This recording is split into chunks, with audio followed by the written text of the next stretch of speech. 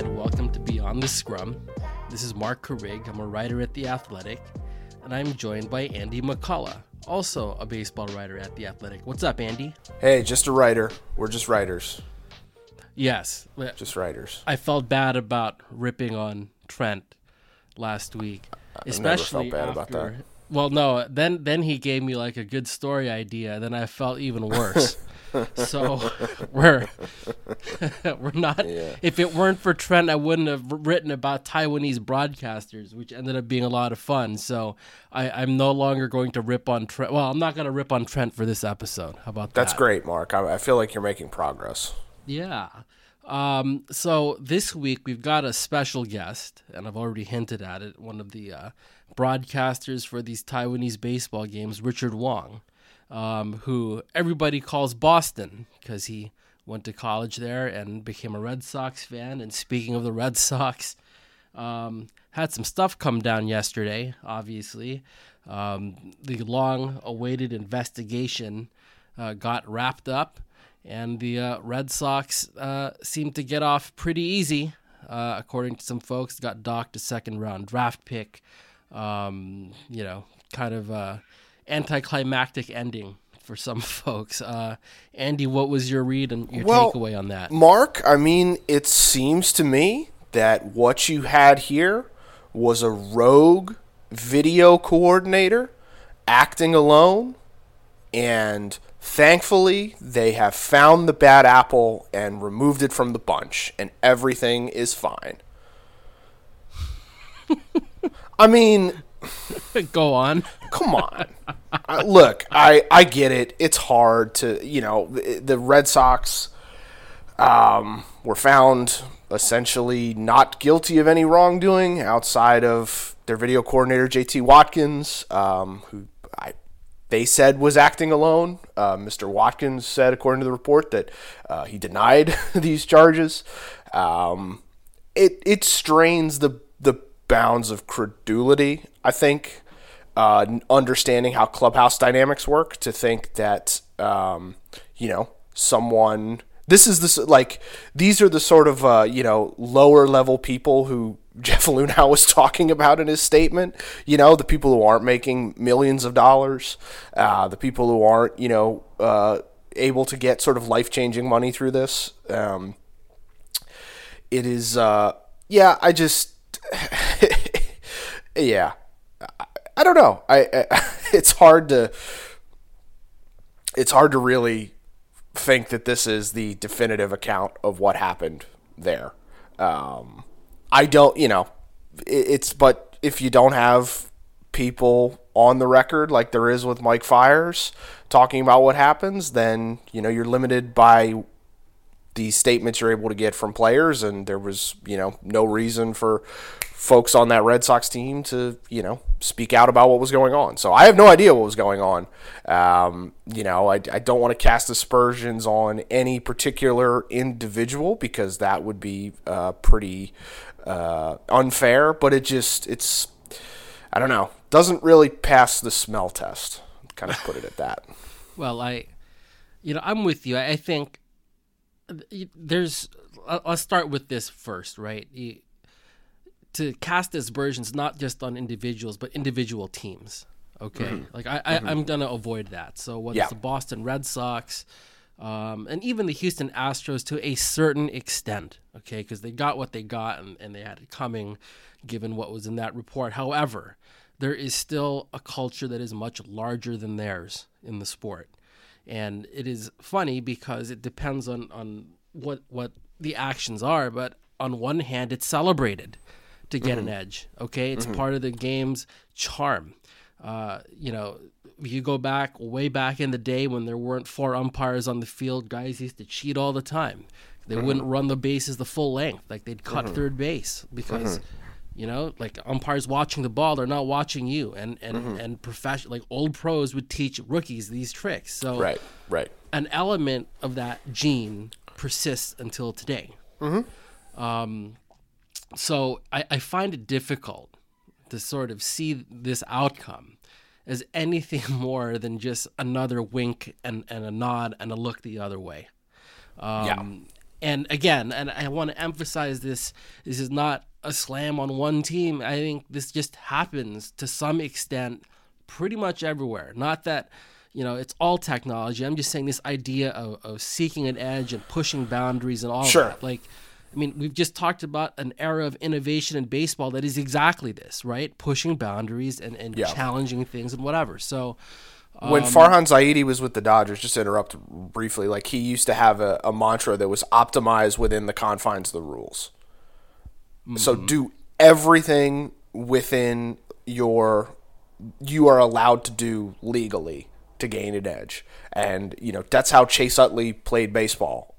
Some folks would suggest that maybe sometimes he colored outside the lines, but that was generally his philosophy, is like, get every single edge you're able to get. And that applies to players, that applies to front offices, that applies to, the mid-level folks. And so, the culture has always rewarded behavior like this. Ruben Tejada colored outside the lines once. Whoa. I'm sorry. Well, you were there too, weren't you? At second base. This is the playoffs a couple of years ago. Ruben Tejada and Chase Utley coloring. No, I was in Kansas City, man. Were you in Kansas City? Yeah, it's all I write about. Remember, I was in Kansas City. That's right. I have Ned Yost's phone number. It's like the reason I'm employed. That's right. You guys' podcast starts next week? Ned and I couldn't do a good podcast. It would sure you could. He'd be like, "What are you up to?" I don't care. I love your impressions of people. But anyway, the Red Sox thing, like you said, very convenient that it's a rogue video guy, which is laughable because listen, and Andy, you've referred to this, but let's talk. There's a lot of talk now about power dynamics, and different contexts, and just so you guys understand the power dynamics, as you can deduce yourselves in that clubhouse, when you've got a low-level guy like the replay guy, who, by the way, right, is probably supplementing his income through tips, all right, or something to that effect, right? Like the fact is, playoff shares a lot of times do, like guys like that, right. Like a playoff share is actual. That's right. A difference maker. Yeah. Yes, I know, on teams I've covered, playoff shares of renovated houses and paid off debt and whatever. It's a big deal. That's how you make your money. That guy is going to do what he's told to do.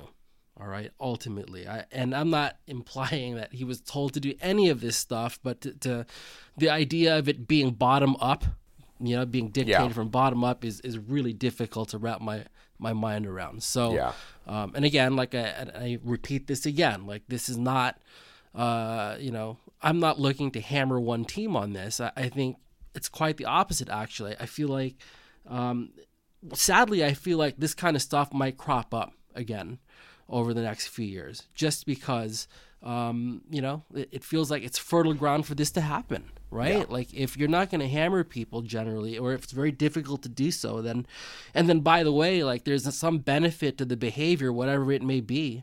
I don't know. I have a fear that this becomes a cycle, which would be kind of a bummer. Mm-hmm. Mm-hmm.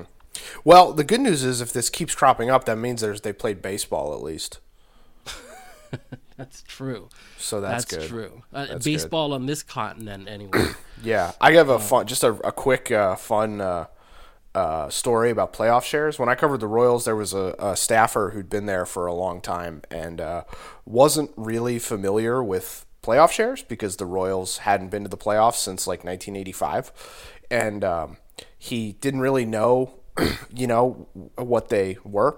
He just, but he got voted a full share. He didn't know he got voted a full share. He just woke up one day in November and there was $250,000 in his bank account, and he was calling the bank very confused and being like, "There's been an error. Something's gone wrong. I didn't steal this money." And they were like, "No, this was from your employer." It was a very confusing morning for him as to why this huge sum of money had just appeared in his bank account out of nowhere.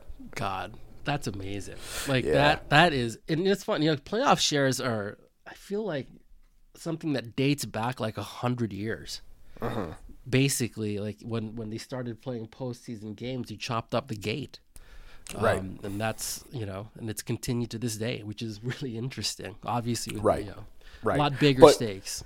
But it reiterates kind of what you're saying of how the idea that there would be a bottom-up cheating scheme seems just strains the bounds of credulity. But hey, they were able to get what they were able to get. No one, it's not like the press is broken this story and Major League Baseball is covering it up. I mean, in terms of the press has people on the record saying this, and Major League Baseball is saying that those reports aren't true. It's just they just weren't able to find credible evidence, I guess. So here we are. This is you mentioned his name already, Mike Fiers. Yeah, Mike Fiers. Yep. And there's I think one of the most ignorant things that I've heard is the classic, well, he's a snitch nonsense.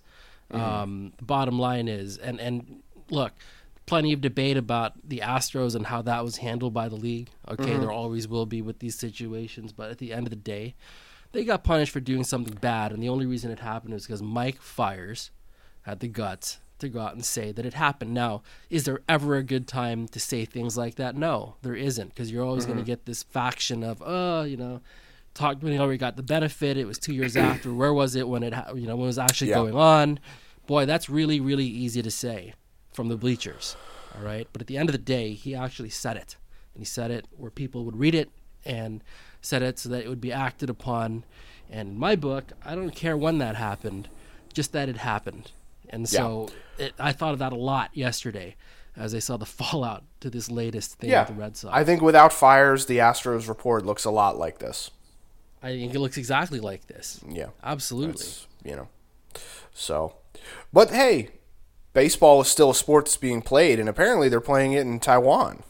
They are playing it in Taiwan. And, wrote a story last week. Well, let me first start with an apology. On this podcast last week, I used the word goober to describe the broadcasters for the Taiwanese baseball game. Did you? Yeah, thanks for listening. But yeah, and let me be clear, I'm glad you're entertained, Andy, but I think in the context that I was talking about, and I bring this up because a reader brought this up in the comments. I think it's Aram who brought it up, so thanks, dude. And thanks for listening to the pod, first of all. But anyway, there was a couple times when I was watching this broadcast for the first time where you hear, opposite field single, good piece of hit, and that kind of stuff. Like the classic broadcaster 101, if you're doing a spoof of a broadcaster, the things you'd say. That was like 2 innings of this when I was first listening to it. And I was like, that's the stuff that a goober would say or something to that effect. So anyway, after that, I was texting with the aforementioned Trent Rosecrans, and he's like, why don't you write about those guys? And I'm like, you know what? You're right. I think I should. And as I wrote about those guys, I realized that these are 2 guys. One of them, Richard, who we talk to here soon, is doing these games in his second language. And the other guy, Wayne McNeil, his broadcast partner, basically does this on the side, almost like a hobby. And so given that context, I'm the goober, because those guys were doing as best they could. And you know what? What's fun about it, I think, is that people have gravitated toward it. There's almost like a charm to the fact that they're not super polished broadcasters. I think part of it too is that they'll be the first ones to tell you that, which is cool. Right. So anyway, Richard was kind enough to give us some time a couple days ago. So here he is, me and Richard Wong, famous English language broadcaster for the Chinese Professional Baseball League. Well, we're joined here by the voice of English language baseball right now, or one of the voices anyway, Mr. Richard Wong from Taiwan. Richard, welcome to the show. Thanks for coming on. Thank you very much, and good morning, good afternoon, and good evening to everybody out there. I love that that's become one of your new sayings. And if you guys have listened on the broadcast, that's become Richard's new greeting for people when they come out of the break. So, I wrote a story about you and your partner, Wayne McNeil, the other day. And I think a lot of people in the English-speaking world have had an introduction to Taiwanese baseball because of you guys. And I guess I'm just wondering, man, what's it been like the last week or so since those games were online. They got 5 million views. People seem to like what you guys were doing. What's it been like to experience that from your end? It's been crazy. Yeah, because it's been something that we never expected at all, and we are so excited to see all those fabulous and encouraging messages that we got from all over the world. And a lot of people say they like us. A lot of people say thank you to us for bringing the game and as a form of entertainment, especially in during this kind of tough period of time. The entire world is affected by the coronavirus, and uh, I believe that I think by the feedback that we got, I guess we've done something right, I suppose. Yeah, I mean, I would say so. Like, that feedback's been pretty good. I guess walk us through real quick Sure. how this all came together, Richard. Um, yeah, actually, there are two parts. One of it was that as soon as we know that we're going to be the only sports playing live on the earth, I talked to my friends, saying we gotta grab this opportunity to push our broadcasting to the world for like international feed. But it was just a conversation between me and my friends. And then, of course, I have connections with television companies, broadcasters. But I understand that it's going to cost extra, money to get the production on the air. And I myself, I don't have those kind of money. So we just talked about it, we thought about it, and we just, maybe put it aside. But I actually talked to one of my friends in the Sports Network Taiwan, and I'm not sure that if he reported to Simon Kang, the managing director of the Advanced Sports Taiwan, about this or not. But a day after I talked to my friend, he told me that they had a meeting about it. And the meeting was called by Simon, and Simon asked everybody in the meeting, saying like, I think we should do this, but who can we get to do this to call the game on the air, especially in English? So everybody says Boston. Oh, my nickname in Taiwan is Boston. Nobody really calls me Richard because I live in Boston and I used the name Boston to write articles when I was in the States. So they're saying like, oh, we can go to Boston. Someone even said that Boston can do this thing by him like alone. And I was like, what? So actually, after that, Simone contacted me and asked me if I can do it, and I said that I would love to do it, but I don't know if I'm good enough, but I would try to be my best. And she also asked me to see if I can find another person to work with me. And of course, I go to Wayne because we know each other from the Premier 12 in Mm-hmm. 2015, and I have seen his broadcasting, and I believe that at this moment he's the best choice, the best person to do this. Uh, I believe he can probably do it by himself, but we would love to do it together as a team. Mm-hmm. So I called him and he's like, sure, if there's a chance there, he would love to do it. So I kind of reported back to Simone, telling her that okay, I got ourselves a team, and but at that time, it was still like up in the air. We don't know if we're really going to do it. Mm-hmm. I guess Simone is trying to get the confirmation from all sides, from maybe his headquarters and other production side and things like that. So uh, probably a day or two before the opening day, uh, we were told that okay, we're going to do it. So we were like, okay, here we go, and I became very nervous then, yeah, because here we go. Uh-huh. That's about it. From the very beginning of the thought to getting a confirmation from Simone saying that okay, let's go, let's do it. Okay. It So was yeah. now opening day was supposed to be a Saturday. There was Oh yeah, rain. Sure. And then you guys didn't play again till Wednesday. So now there's those days in between where you're just waiting for this to happen. And by the way, and this is a part that I really admire, and I think I said this to you a couple of times when we talked the other day. And folks, Richard is doing this in his second language. Okay, Yes. Yeah. calling ball games is hard in your native language, so I can't even imagine how difficult it is to do on the fly in your non-native language. And then on top of that, you had to wait a couple of days to get it done. Yeah, Like, I think how nerve-wracking was that? that look, when I just came home a little earlier today, I was thinking about how to describe that feeling. And just like you said, the first game was rained out. The second game got canceled because of the rain. Caused the drainage on the field. And then we don't have another real game until Wednesday. So I was very nervous to begin with from the moment that I got a call saying, okay, here we go. So I actually had like 3 or 4 more extra days with those nervous kind of feeling, which I probably didn't really have to have. If there was no rain, if the game went on and on.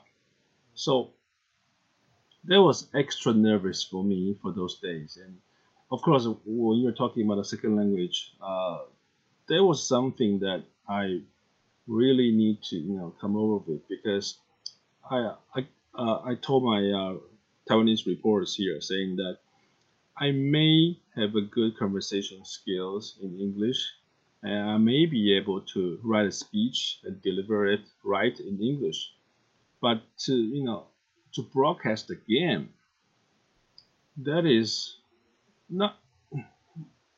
I don't think the word difficult is proper enough to describe the feeling that I have, because it's way more than just being difficult. It was, well, I don't have enough vocabularies for that, but it was something that I really have to uh, go over of my.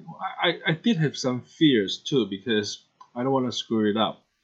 And so what I did was that, well, we talked about this before, that I rehearsed and rehearsed, and I wrote the draft on actually several different uh, copies of draft. I was trying to pick the best one to use for the opening days. Oh, it ended up that we never used that one, because the first game of the season was rained out. The second game of the season was rained out. We did not get to do the actual first game of the season, because it was another game in another city. So I had to rewrite everything again, and then try to make sure that I can have a good opening. And it just took a lot of time, and took a lot of effort, I should say, to try to make sure that I don't screw up. I can at least present something. Uh, I can't say I can present something that's okay for the listeners or the viewers out there. I just don't want to, people coming back to say, hey, the guy who doesn't really speak English, how can he do the baseball game on the air? And then what was he talking about? So it took me a lot of time to write the draft and try to rehearse it. Yeah, actually, it's more than just on the motorcycle. I did it in the shower as well, and when I was doing the dishes. And Man, that is how nervous I was. Well- But I wanted really to be prepared as much as I can, especially when I say the first words and the first lines of this historical game, you may say. well, I think it's safe to say now, Richard, you did not screw it up. Thank you I very think much. you've done pretty well. We're talking about your conversational English. You'd spent time in the United Yes. States. Obviously, you'd gone to college at Wentworth in Boston. Yes. Became a fan of the Red Sox, and we didn't get to talk about this much in the article, but you were writing stories for publications in Taiwan when you were here. Yes. Talk about covering the 1999 All-Star Game. Oh, there was something that, well, I would call that the best memories of my short journalist career, because that, I mean, on top of it, you have Ted Williams there, and you have the All Century team there. I mean, Mm-hmm. I would that was probably the first. I think that was the first All Star game that I covered in Major League Baseball, and there was. I still remember. I think they did it in the Marriott or somewhere for the All Century team press conference. And the day I went there, I was like, because of the publication that I was writing for, they didn't really need much materials about the All Century team. So I kind of like that was a treat for myself to go to that press conference to just to look at those legendary greats, and I saw them just walking by in front of me one by one, and I feel like I mean, on top of it, I don't have to ask any questions because it was not part of my task. And but by looking at them like walking one by one in front of me, I just feel like that I was the luckiest person on the face of the earth that day, and it was really amazing. And of course, uh, during the opening ceremony, when Ted Williams came out from the from to throw that ceremonial pitch, that was really something. That's something I'll never forget. Man, that is so cool. As we were setting up this podcast, Richard texted me a couple of images, and it's his collection of baseballs and memorabilia. And it was a bunch of Red Sox stuff, which was cool. Obviously, you became a Red Sox fan. Who are your favorite players? What are your favorite memories of rooting for the Red Sox when you were here? Uh, I would say for the pitching side is Pedro Martinez, That's a good and choice. yeah, and yeah, and I really like Nomar Garcia Parra. Yeah, Mm, as a fan, I really feel kind of sad when he left for the Cubs. After that transaction. But after that, we got the World Series champions. So and still, I still like him very very much, and I kind of follow his career. I think he went to the broadcasting and things like that. mm-hmm. And I actually, when I was writing for the Taiwanese baseball magazine, I did two pieces on him. And well, I would say Ted Williams and Pedro. During my time there, Pedro and Nomar. Yeah, Pedro's. Recently I did a thing on Twitter about if you had to pick three pitchers and you had to win the game, all right? And, Yeah. and the stakes are if you lose the game, you lose your life, basically. But you get to pick any pitcher, right? Any three pitchers to get through a whole game. One of mine was Pedro Martinez, and I feel like that was such an easy decision, especially given how great he was during that time period.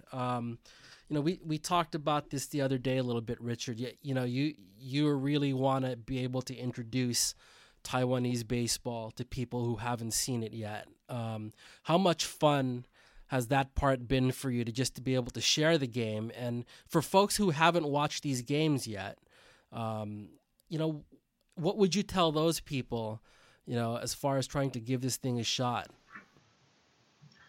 I think it's been really fun for me to do this to introduce baseball in Taiwan to the entire world, and I think aside from the baseball itself, because this is the game that we all know, this is the baseball language that we all share. I think I would like to ask the fans to direct their attention to the cardboard cutout people and the mannequins, and also we have the real live cheerleaders, cheer girls. I want to tell them that although we don't have the real fans on the stand right now, but the fan reaction is one of the biggest part and the biggest attraction of Taiwanese baseball. And actually, every game here played uh, in Taiwan actually relied on the fan reaction between the fan and the players so much. And of course, we have the cheer girls here right now. And I just want to, maybe during the game, I will be telling them more things about uh, the culture of baseball here, and, and the players so much. And of course, we have the cheer girls here right now. And I just want to, maybe during the game, I will be telling them more things about the culture of baseball here, and, and the players so much. And we will introduce the baseball songs for each players, and you'll see the cheerleaders, you'll see the cheerleading team captain. They do their all different kind of funny things because especially when this week when I'm moving my games to with the Fubon Guardians, they are in a beautiful stadium, and they don't have the little plan thing, but it's another beautiful stadium that you have to see. I would say that they have the best field right now in the entire country, and we'll be able to see them on Friday. And join us. We'll tell you a lot of stories about these players and their funny things. We got and also there are a lot of funny things to do with our culture here, and it's a different style of baseball. No matter it's the atmosphere or maybe the playing style is also different as well. As Wen mentioned a few times that uh, we don't really play small balls. It's a combination of Japanese technique and American swing, those kind of things.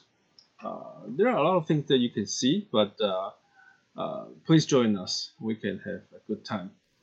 Well, you're breaking some news here, Richard. So you guys got English language broadcasts, huh? Tell us about Yes. that. It's Friday, Saturday, Sunday. Is that how it's going to go? Yeah, it will be a three-game series between the Guardians and the CTBC Brothers. Well, I think they are also one of the very popular team here. They were the most popular team throughout the most time of the most years of the CPBL history. And Okay. they come to Taipei to play with the Guardians. Uh, there are a lot of stories there too, and we'll be telling you about stories of the players, and there will be funny stories too. There will be like some heartwarming stories too. Yeah, I've got a few one I'm working on right now. Yeah, so it's That's good. awesome. Yeah, and And also at the same time, the 11 Sports Network will also carry the game between the Uni Lions and the Monkeys. Well, they have been a crazy hitting team during the past 5 games and set a new record already for the most home runs hit in the first 5 games of the season. They broke their own record, set it just a few years ago, but this year they've been, I don't know if there's another word better described, hot, but they were really, really hot. well, so you're now all the games, the 2 games, all 4 teams, Yes, going to be yes, broadcast in English this weekend. That's really awesome. that's true. Yeah, and I would just like to invite everybody to join us online when you wake up in the morning and you watch the baseball, you watch our baseball, and then you drink your coffee, and maybe you have some muffins and things like that on your table, and then, well, if the game gets longer, you know that our games are longer than the MLB games. If the game gets longer, then we'll carry you through the lunchtime, probably. Yeah. Well, I just hope it doesn't go that long because it's really tiring if you work on a 5 hour game or something like that. But well, I Yeah. hope it doesn't go that long. But in case, we got you a breakfast and a lunch covered. That's right, or your morning workout, or your English muffin, like your Oh yeah, breakfast ball. I love it. So I've been watching the last couple games. I've decided that I am like a Fubon Guardians fan now. So excellent. tell me what I need to know to be a good Fubon Guardians fan. How about some history? Tell me about their players, their manager. Tell me about their manager, man. He looks like he's intense. Well, look at the manager Hong Yi-jong. He is the new manager of the Guardians, and he led the Monkeys. It used to be called the Lamigo Monkeys, and now it's Luckton Monkeys. He led the Monkeys to so many championships in recent years. And after the ownership changed, he decided to seek for a better contract for himself. So he went to the Guardians. He never really laughed. And I should let me rephrase that. He really never laughed in the regular season games. But Mm, you're gonna see him laughing like a little boy during the spring training games. That's okay. probably the only time we see him laugh. Man. Otherwise, the you're just gonna see his, what's the word? His cheek probably will just tweak a little bit. Uh That huh. that's his laugh already. So he doesn't really laugh in our view, and he's always like that. He has a poker face. On the other day, I still remember Yeah. the one of his players hit a home run or something like that, and the camera, went to him, and then his face is like, so what? So he never really expressed his emotions. I would say maybe in front of the camera, or maybe where he's in a closed door, it's different. Yeah, it is a little bit different because we worked with him before Uh as a huh. league staff. He smiled a little bit more than you would see from the camera. Mm-hmm. And for the players, well, not everybody loves your comment on Lin Zexuan. The 2/3 of the world is covered by water and 1/3 is covered by him. Even the general manager of the Guardians was repeating it to everybody who walks into her office these days. That's And funny. I Well, will I stole that during from Ralph Kiner. ah That's an old line about Gary Maddox from back in the day. I So see. it still plays. Okay, so actually, Lin Zexuan is a very special player. We always said that there are a lot of good center fielders out there in CPBL. I mean, there are good ones there for sure. But both me and Wayne agrees that he separated himself from all others. He's really up there.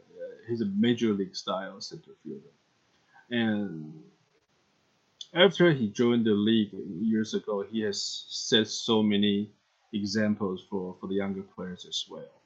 But during the broadcast that we're going to do on Friday, we will be also introducing his uh, a new nickname. Oh, not a new nickname. It's new to everybody out there, international fans. But he has a funny nickname related to his hobby when he's not playing baseball. And Okay. also Hu Okay. Jinlong, the former Dodger, former Met, he also has a very interesting hobby as playing golf. Mm-hmm. And we will be talking about that too because, let me talk about this right now.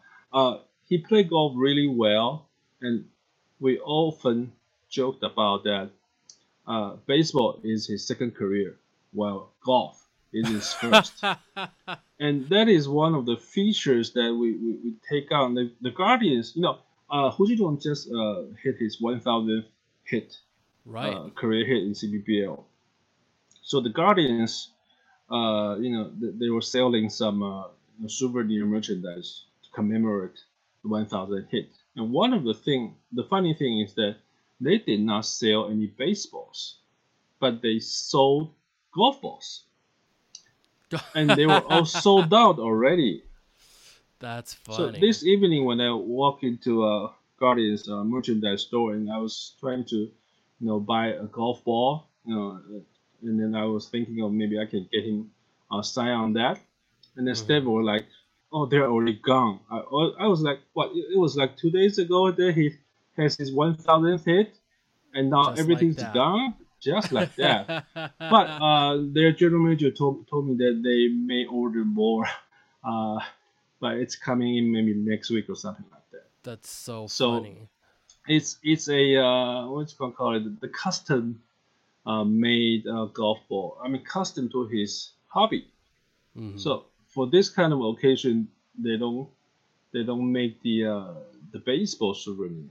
They make the golf ball souvenir. That's perfect. Well, Richard, before we let you go, I just want to thank you for being on the show. And if you could please let people know how to find the games this weekend. Great. Is it just through Twitter? Sure. How would you do it?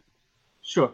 For the Guardians game, I think they're just setting up their Twitter account, and it should be Fubon. That still spells FUBON. Fubon Guardians. Guardians. Obviously, uh, the word Guardians. And for Mm-hmm. the Lions and the Monkeys game, please go to Event Sports Taiwan.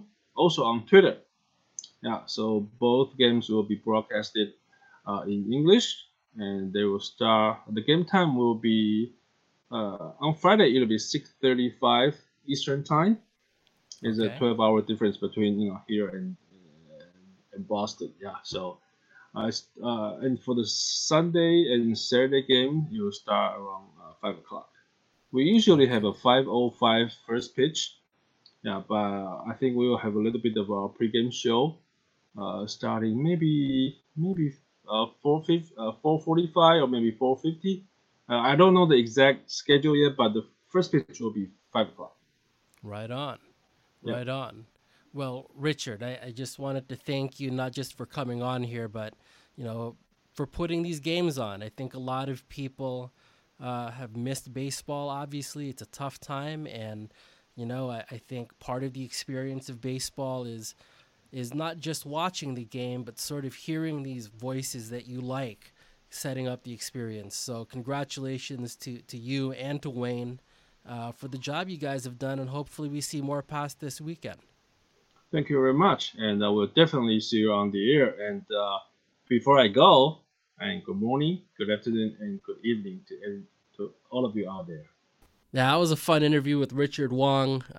Again, you can hear him and Wayne on Friday calling the Fubon Guardians game, and you'll be able to catch that online. I guess the team's Twitter feed will have that on live, so Andy will not be watching, surely. He'll be doing better things, like sleeping maybe, but I probably will. But, Andy, what you got coming this week? What are you working on? I don't know. I appreciate you doing that interview. I was slightly under the weather earlier this week, and so it was decided I should take a day or so to rest, but I feel much better now. So, I'm glad you're able to talk to your buddy Richard, and I'm glad Richard was able to speak with a goober like yourself.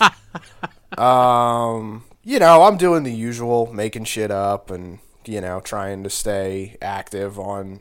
Got some stories coming next week that might be okay. I wrote about the James Shields trade this week, which is a topic that, was picked over relentlessly at the time and was a really controversial deal. And I think, obviously the public opinion on that has swung significantly in back to the Royals' favor. But it was interesting to talk to, Dayton Moore and Andrew Friedman and, Shields himself and a lot of the people involved about kind of the psychology of the deal and, why it worked out for the Royals, kind of the Royals' theory of change. And, it was interesting. I mean, it's lucky for me in that, the last two teams I covered as a beat writer were the Royals and the Dodgers. So I have, pretty decent relationships with Moore and Friedman, and I've talked to them about this a lot kind of informally. So it was, I think these stories are always interesting, kind of reconstructing stuff that happened, in the recent past, because I find that people are suddenly more candid. Like, you just learn new stuff as things go along. This trade was made, 8 years ago, 7 years ago. And I just found out last week that the Royals, were actually actively considering flipping Jake Odorizzi for Matt Garza and not getting Wade Davis, which would have made, the contours of this trade much different. So just little things like that, I think, are always interesting. And so I was, I thought the story turned out okay. Yeah, those are fun. Reconstructions, because there's a couple of things I find that happen there as a reporter. First of all, in real time, right, when it's going down, you might get bits and pieces, but the people that are telling you those things are asking you not to publish it, and then you're sitting there going, well, if I do that, then I'm burning this person, and that's no good for the future. So you end up knowing it but not doing anything with it. Kind of kicks around in your mind until right about now, when people, like you say, are a little more candid, but you've got all this background. Now it's stuff you can follow up on, and a lot of times, to me, that's the key to unlocking new things. Because you know this one thing that isn't out there, you can bring it back up, and that leads to one thing to another, and now you've got all this stuff that no one had known about, which is cool. Yeah. I got a message from one of the people I talked to the story, and they described the story I wrote as extremely accurate. So that makes me think that it's all false. Hey, do you like the Royals uniforms? I'm just curious because I'm looking at the picture. Yeah. You do. Tell me, what do you like about them, Andy? They're classic. They look like baseball. They have a really good logo. Yeah, I mean, they're simple and clean and, aesthetically pleasing. There's nothing garish about them. I don't know. I mean, I think a lot of they don't like jump off the page, but they also are, I think like clean and tidy, and they look like what a baseball uniform should look like. I think Wow. I don't think anyone would say, oh, who has like the flashiest uniforms of the Dodgers, but like they have great uniforms because it's a great logo, it's classic, it makes you think about watching the sport and what you like about it. I don't know. Man, your beats have been good uniforms. Now that I think about it, you've had good uniform beats. Yeah, Mets, Yankees, Royals, Dodgers. Yeah, they're all pretty good. Yeah. So I asked that, Andy, because next week, kind of working on a project I'm excited about. I guess we'll pick it up later, but gonna be going deep on some uniforms here, and caught up with some people that had firsthand experience designing some of these things, and gonna try through all of that to figure out which ones are the best. Wow, it's going to be really hard to figure out how you're going to decide that the A's have the best uniforms. I really look forward with great suspense to seeing how you decide the A's have the best uniforms. Well, as I write, I'll put center field on. Check that out too, by the way. The comment section. Whoa. Andy McCullough. Whoa. Yeah, you got, dude, like, the comment section is just 400 people doing a run-in and bashing you over the head with a steel chair. It's unbelievable. Yeah. Whoa. And on that note, oh man, I got a message. Just I want to pass this along because I thought it was so funny. I got a message from Riley Breckenridge, who's a friend of mine. He's the drummer from Thrice, but he's also one half of the Productive Outs podcast and Twitter account with Ian Miller. And Riley messaged me to say that we should do a follow-up story called Worst Baseball Songs of All Time, and it's just Center Field and Take Me Out to the Ball Game. Dude, going through the comments, my God. It was Joanna and I were doing it one night, at the end of the day, and she was like repeating the ones and like couldn't stop. She goes, "Take Me Out to the Ball Game" is literally a song about baseball, and she couldn't stop laughing at some of these like I don't know, man. Like, first of all, I feel bad because those, I don't feel like you guys were trolling. Those were your choices, but I will say, man, the commenters brought it strong. Man, they brought yeah. I don't think I've ever upset people to that level. And I used to actively try to upset people on Twitter, I would tweet things designed to get ratioed because I thought it was funny. And I've never come close to this. And I don't think Rustin and I had a conversation. He did a lot of the legwork in coming up with the pool of songs, and then we worked together to build the list. And I don't think we actually had a conversation about leaving out Center Field. We were both just kind of yeah, Center Field sucks, whatever. And just we didn't, we did not. There's this, Ben Gibbard, the lead singer from Death Cab for Cutie, who we mentioned on there, who I'm a huge Death Cab fan and, really love all his work. So this was really cool for me. He gave us a shout out on Instagram and said we were engaged in graduate level trolling by leaving out Center Field. But I mean this sincerely. We were not trying. We didn't do this specifically to leave out Center Field. We just think that song sucks. And so we came at this earnestly. Dude, are we doing a pod or are you just cutting a promo right now?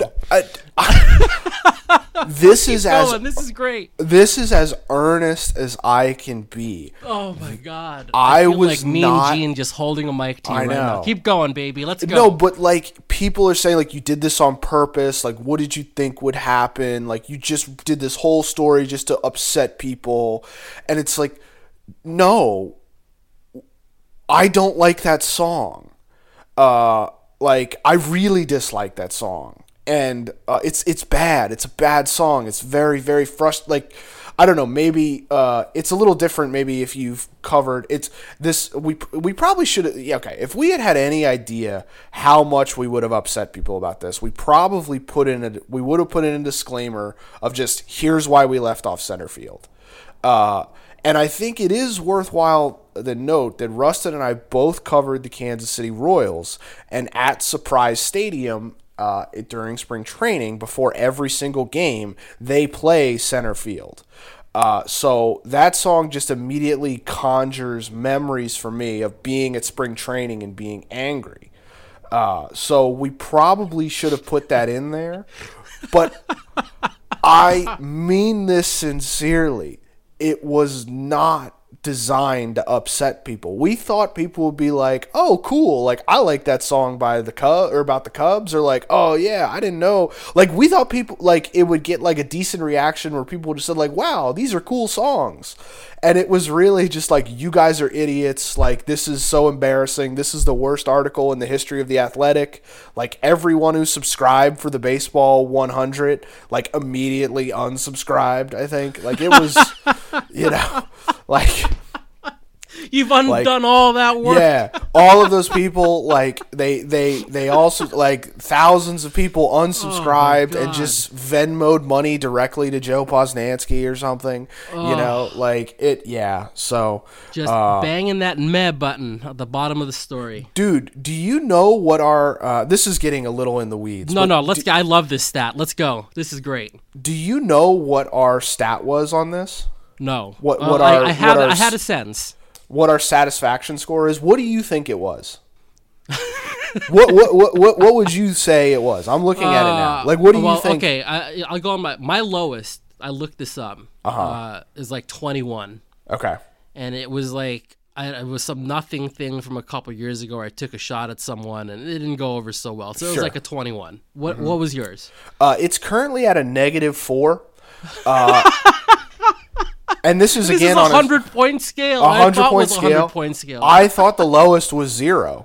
They have a satisfaction score. Yeah, that I was working under the impression that the lowest score was 0. But you should know that right now it's at -4, and it has improved because it was -7 a couple days ago. Amazing. Yeah. Amazing. So the readers not happy with this, definitely not on purpose, but 558 comments. And the second one from Michael H., which got 166 likes. Oh gosh. I guess the title should have been, quote, "The 30 most obscure baseball songs you've never heard of," end quote. That's one of the biggest misses of any list ever. Look, here's the thing, man. Like, the customer's always right. We serve at the pleasure of the readers. We love our readers. Our readers are keeping the lights on. Like it's fantastic the way our community, has responded to this crisis and supported us and stuck with us. And so, like, I'm not in the business of ripping the audience, right? It's our job to entertain and inform and, all that thing for them. I will say this. I did not care for being described as a hipster for a list that includes Peter, Paul, and Mary, Paul Simon, and Bob Dylan, and Bruce Springsteen. This is as normie a list as you can find, okay? Like, this is some serious normie shit on there, okay? Like, if we wanted to be hipster, we would have done exclusively Mountain Goats songs, which we did not do. The Mountain Goats rock. Anyway, okay. I love the commenters. I love the readers. Definitely didn't intend to upset people at the level that we did, but hopefully it provided a nice diversion where instead of being frustrated about kind of the state of the world, folks could just yell at me and Rusterman for hating center field. Just for the record, because you guys are my friends, I did leave a supportive comment on there. I did it not under my work account, but I did. It's in there somewhere. Yeah. But even Elizabeth M chimed in, and instead of saying great article, she just said, "Wow, a lot of reaction to this piece." Quote, "A whole lot of reaction to this one, wow. Andy." Not even Danny. Not even the matriarch of the McCullough family could support me on this one. Nope. How about that? Nope. Ganny, step back. Ganny, step back. Ganny was just like, I don't know who this boy is. I don't, he's not related to me. My name's Elizabeth Ramsey. I don't know any McCulloughs. We're just by blood, by marriage. Anyway, Andy. Yeah. Thank you. Thanks again. That's Andy McCullough, senior writer with The Athletic. I'm Mark Carrig, also a senior writer with The Athletic. You're listening to Beyond the Scrum. We'll see you guys next week.